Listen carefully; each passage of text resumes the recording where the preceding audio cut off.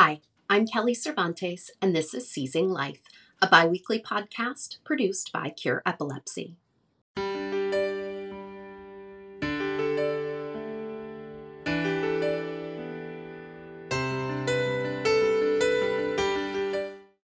Today, I'm happy to welcome Kate Kostolansky to the podcast. Kate's daughter Charlotte was diagnosed with infantile spasms just before her second birthday, which is a late onset for IS.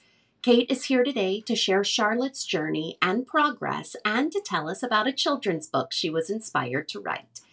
Kate, thank you so much for joining us today. I would love to hear about your daughter, Charlotte. What does she like? How old is she? Give us the Charlotte rundown. Yeah. Well, thanks for having me. And so Charlotte is our first baby. She is just all of the things. She is happy. She is silly. Um, she has quite a flair for dramatics. So we joke that she's going to be a great actress one day. But she has such a lovable and big energy about her. She just is so happy. And how old is she now? She just turned 3. She turned 3 in June, and we just celebrated her little brother Teddy's first birthday this past week. Oh my goodness, a big Yeah. sister. I love it. Yes, a bossy big sister for sure. I know a thing or two about that being a bossy big sister. So tell me a little bit about Charlotte's journey with epilepsy and what sort of tipped you off that something wasn't quite right. Because it's really only been within this last year that you've been navigating this. Yeah. Um, so Charlotte developed normally until she was 2. And right around that time, it was right before her second birthday, we noticed her doing this strange, it kind of looked like a startle reflex. Her arms would go up, and there was something just unsettling about it to me that it seemed involuntary. But it would last only a few seconds, and then she'd be perfectly fine. So I took a video of it and I brought it up at her second year well check with her pediatrician, and she actually did it in the room with the pediatrician, did that same thing. And the pediatrician reassured us that, she's met all of her milestones, and she wasn't concerned with the movement. And of course, that's what I wanted to hear. So that was kind of reassuring. And then I went home and she still was doing it. It was usually after nap time. But it still just didn't sit right with me. So I called back and I was that annoying mom and asked if she could give me a referral to a pediatric neurologist. Just for peace of mind. And she was wonderful and said, of course, and thought very much that it was going to just be for peace of mind. And the irony now is that it wasn't, but that was the first interaction that we had, kind of thinking something was off. So you said that she was developing normally up to this point. How long did it take you to get in to see the pediatric neurologist?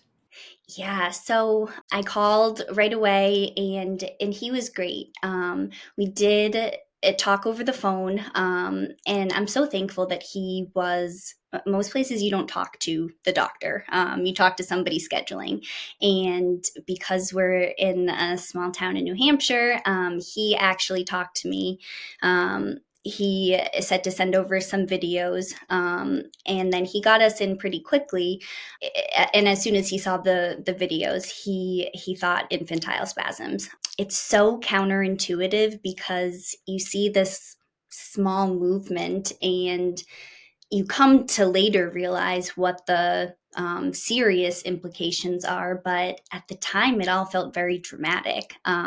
Sure, I wanted to look into this, but the neurologist went from looking at the video to scheduling an EEG and telling us that if it was confirmed, all of the things that lie ahead that felt like a very stark contrast to the reassurance we had just received. So that was really our first interaction with any sort of understanding of what this was. Now, what were you told about infantile spasms, and were you given any ideas of prognosis? When my daughter was diagnosed with infantile spasms, I had certainly never heard of it before. So the first thing I do, of course, is Google it, and then it's terrifying, and as it should be. And it, thankfully, the neurologist that you saw took it seriously because it is an emergency. But it does. You're right. It's these small movements, and it's so hard to reconcile that with the emergency and the potential damage that it is. So I wonder, what were you told along the way as you were navigating this in the early days? Yeah. And like you said, it's a hard balance because you go online, and he told us, don't Google this. And of course you do, Of course. because you don't know anything. And I hadn't heard of it. And she's our first baby. We took every class under the sun, read all the books. So we Googled it, and it does. The prognosis is horrible. It's so terrifying. And it, just like you said, it's that balance of, yeah, it is that urgent. But at the same time, there's only very negative, and it's mostly outdated information that we found. So there weren't great resources until we really were at a care team, I think, when we went to Boston Children's. And that was the first time that I felt like we kind of had a team in place that was looking at that. Now, I want to touch on something else because Charlotte was 2 when she started exhibiting signs for infantile spasms, which is very late. Typically, infantile spasms shows within the first year, even within, 6 to 9 months. 3 to 9 months is really when it presents the most. So, Adelaide, my daughter, had infantile spasms. We would get rid of it, and then it would come back, and it would come back. And the last time it came back, she was over 2 years old, and we had a hard time getting medication because the indication for IS is only up to 2 years old. So, talk to us about that and any of the challenges that you faced or what you were told, because she was 2, which really is late for it to show up. Yeah. Um, and IS is rare. It's 3 in 10,000, and 90% of those are within the first year the children are diagnosed. So we were looking at epilepsy, as you know all too well. It's not linear, it doesn't make sense, and it is frustrating. So we were the lucky and unlucky in that she was in a smaller percentage of an already small number. And on one hand, that made it really hard to find when there's already not a lot of information and data and all the statistics that you want as a parent. That was lacking, enormously for her. So she was 23 months at onset, and that's why they were able to still consider it. But all of those same things, that it was confusing even for pharmacists, filling her prescriptions, because she was older than most. So it does happen, but there aren't that many cases. And then when there's a better prognosis, maybe they've met milestones. It's crazy. I've talked to so many moms that then their kids aren't followed because they end up doing well or getting spasms under control. And so there is just such a lack of data and statistics around infantile spasms in general.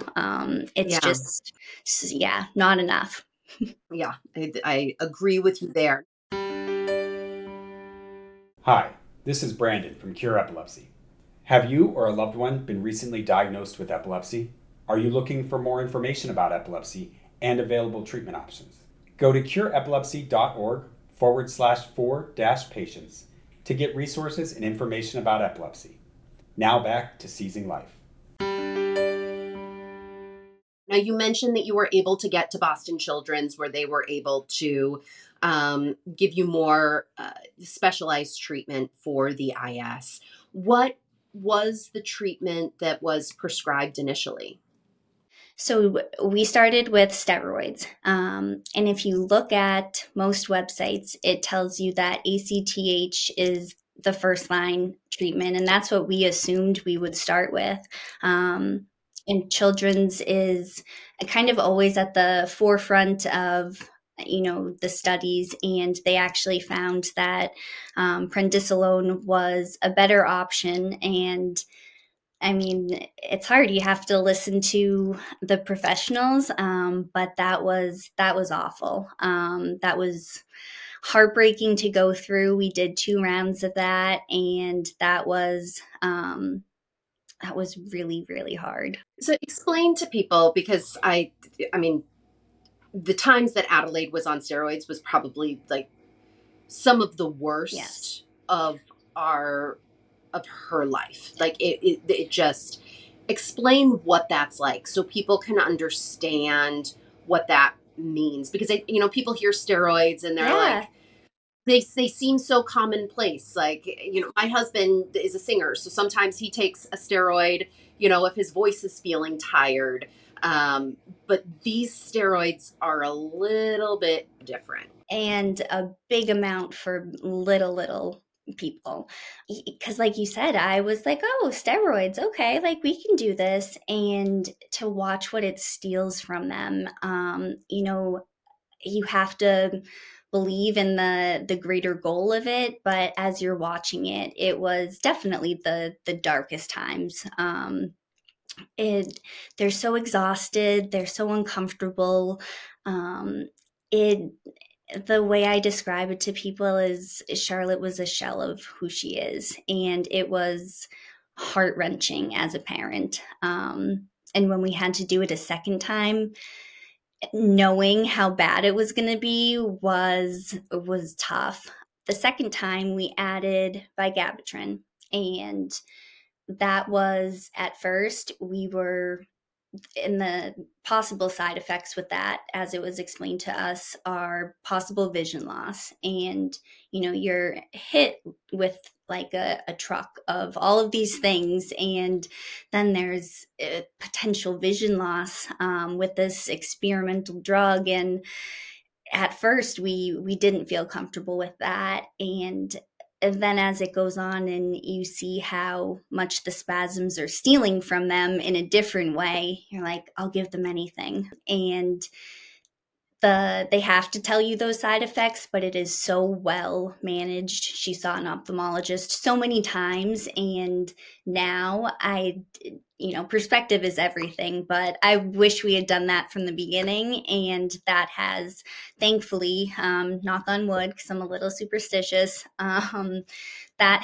was what ended up getting spasm control for her. So that was the miracle combo. Yeah, and there's in a lot of recent studies, what they're showing is that combination, whether it's ACTH or prednisolone with vigabatrin, the two of them together seems to provide the best outcomes. But it's scary. You're like talking about vision loss, and you're putting your child on this steroid, and they get all puffy, and they don't even look like themselves anymore, and they're crying. But the reverse of that, what the infantile spasms is taking these milestones away. It's taking their smiles and their personality, and if there isn't a regression, it's at least halting development. Did you see any regressions or stalled out development in Charlotte during that time?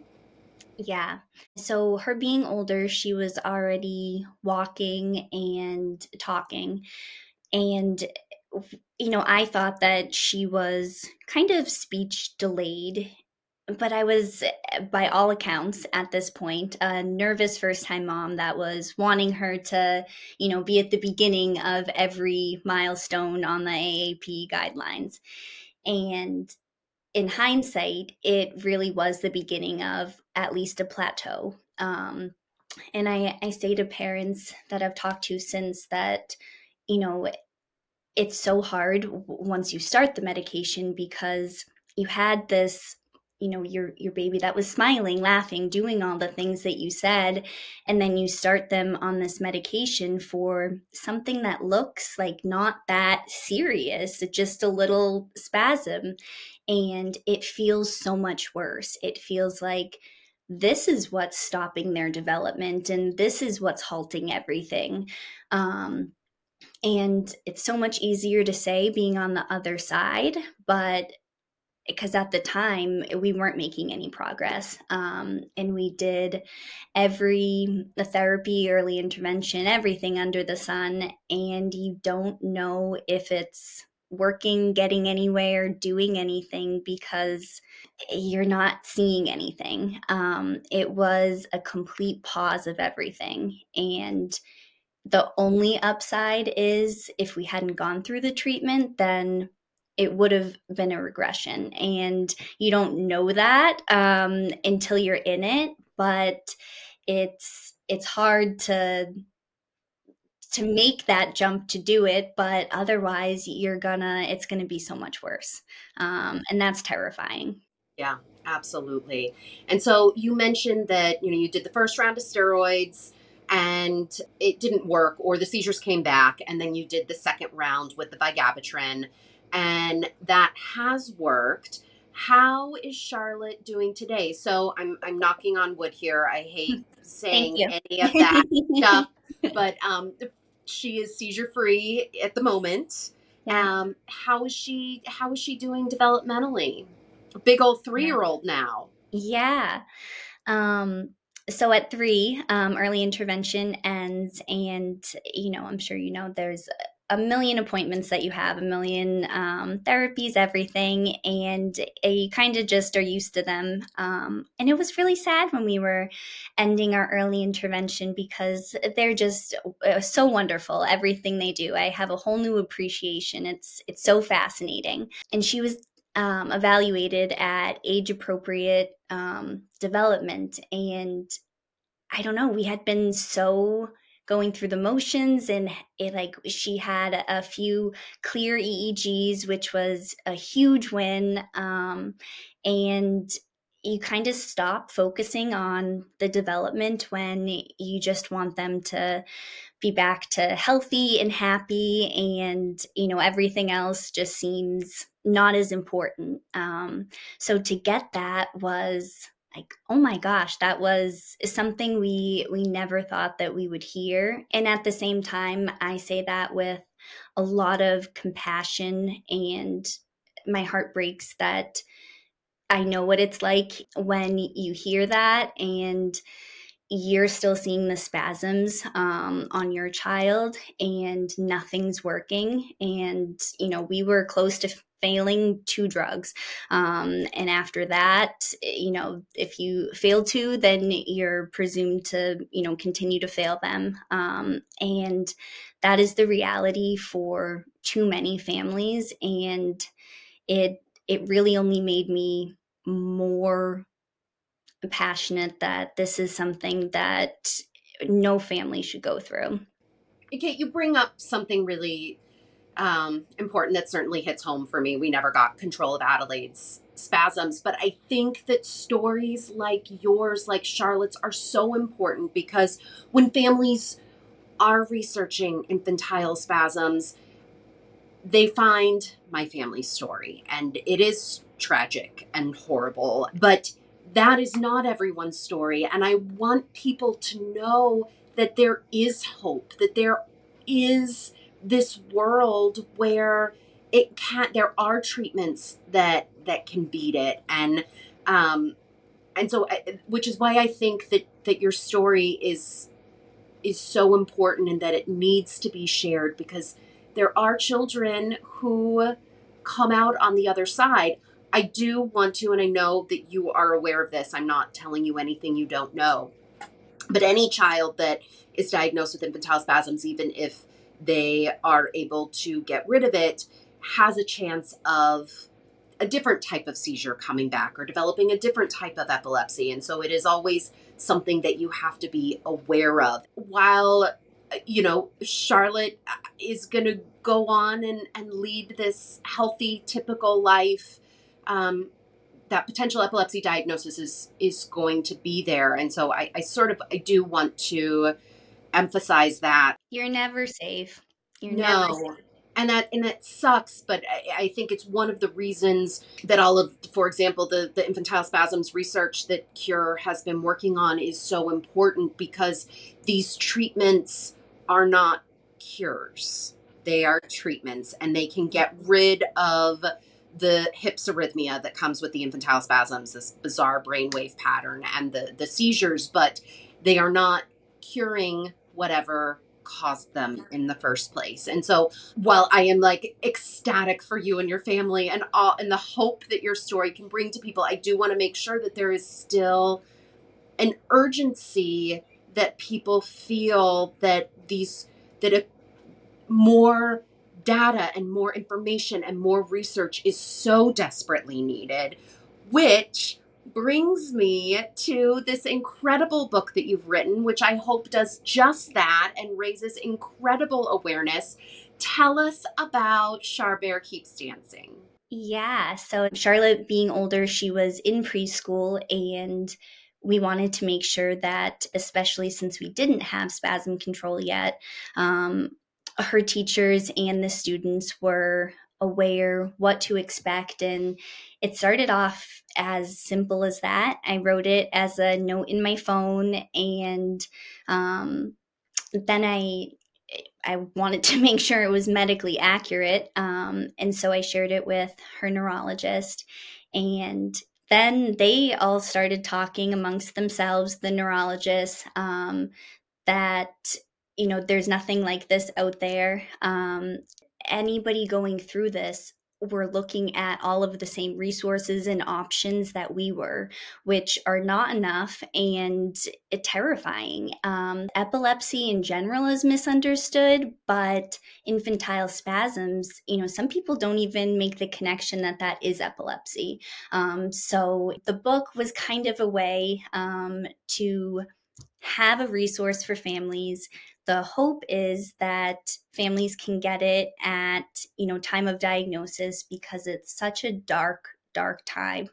And it's really just supposed to be at a very basic level, explaining infantile spasms and going to the doctor and how it's not scary, and, kind of just a basic explanation for siblings, grandparents, aunts, uncles, teachers, that is kind of an easy rundown of a very complicated and hard thing. And we're hopeful that because this doesn't apply to everybody and it is really rare, we don't want it to just sit on the shelf. And there's a lot of hospitals that are under resourced and don't have the ability to get the books for their patients, and we're hoping that one day we can have every patient that's diagnosed leave with a book, which would be cool. That would be absolutely amazing. I can't wait to purchase my copy. Where can people get the book, and when is it available? Yeah, so it's going to be in 3 versions, English, Spanish, and French. All 3 of those are going to be on Amazon. And we are doing some larger orders, like 5 packs for families, or some people have expressed interest in donating. So we have 25 packs and 50 packs, and we are actually launching our website with the pre-orders, and we hope to have any books purchased to everybody in late November, ahead of ISAW, which is the Infantile Spasm Awareness Week. So hopefully that will be really great timing. That's amazing. Well, we will keep our eyes out for that and just so freaking excited. I am in awe that you are only a year into this epilepsy journey and you are already a ferocious advocate writing a book. And Charlotte is so lucky to have you, as I'm sure you feel so lucky to have her. Kate, what do you hope that other parents take away from your story? So many things. But if I had to pick one, probably that mom gut is real. You know, you hate to be that pushy, annoying, like worrisome mom. But you know your kid's best. And this really opened my eyes to a lot of medical professionals don't know about this. And there's so much more awareness, research, advocacy, all of the things that are needed. And there are so many families that are reassured, and it takes so much longer for them to get a diagnosis. And I think you know your kid best. And if something doesn't feel right, unfortunately, it probably isn't. So it's hard to trust yourself like that and, you know, not be so doubtful of yourself. I'm really happy that we were surrounded with who we were to get her the quick treatment that we did. No one is going to advocate for their child like their parents. Kate, thank you so very much for being with us today, for sharing your family story, Charlotte's story, and for writing a book so that we can share it with everyone else. Kate, thank you. Thanks for having me. It was great to talk to you. Thank you, Kate, for sharing your IS journey with us. As Kate noted, infantile spasms can be a devastating diagnosis to receive. It is a medical emergency.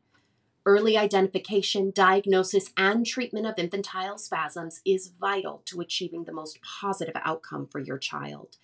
In 2013, Cure Epilepsy launched its Infantile Spasms Initiative as the first team science approach in the epilepsy research community. Our dedication to infantile spasms research continues today.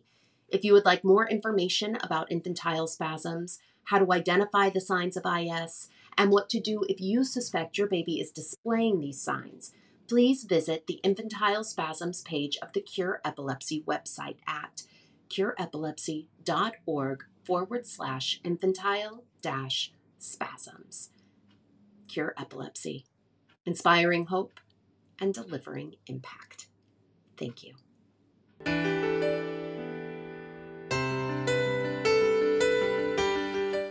The opinions expressed in this podcast do not necessarily reflect the views of Cure Epilepsy. The information contained herein is provided for general information only and does not offer medical advice or recommendations. Individuals should not rely on this information as a substitute for consultations with qualified healthcare professionals who are familiar with individual medical conditions and needs.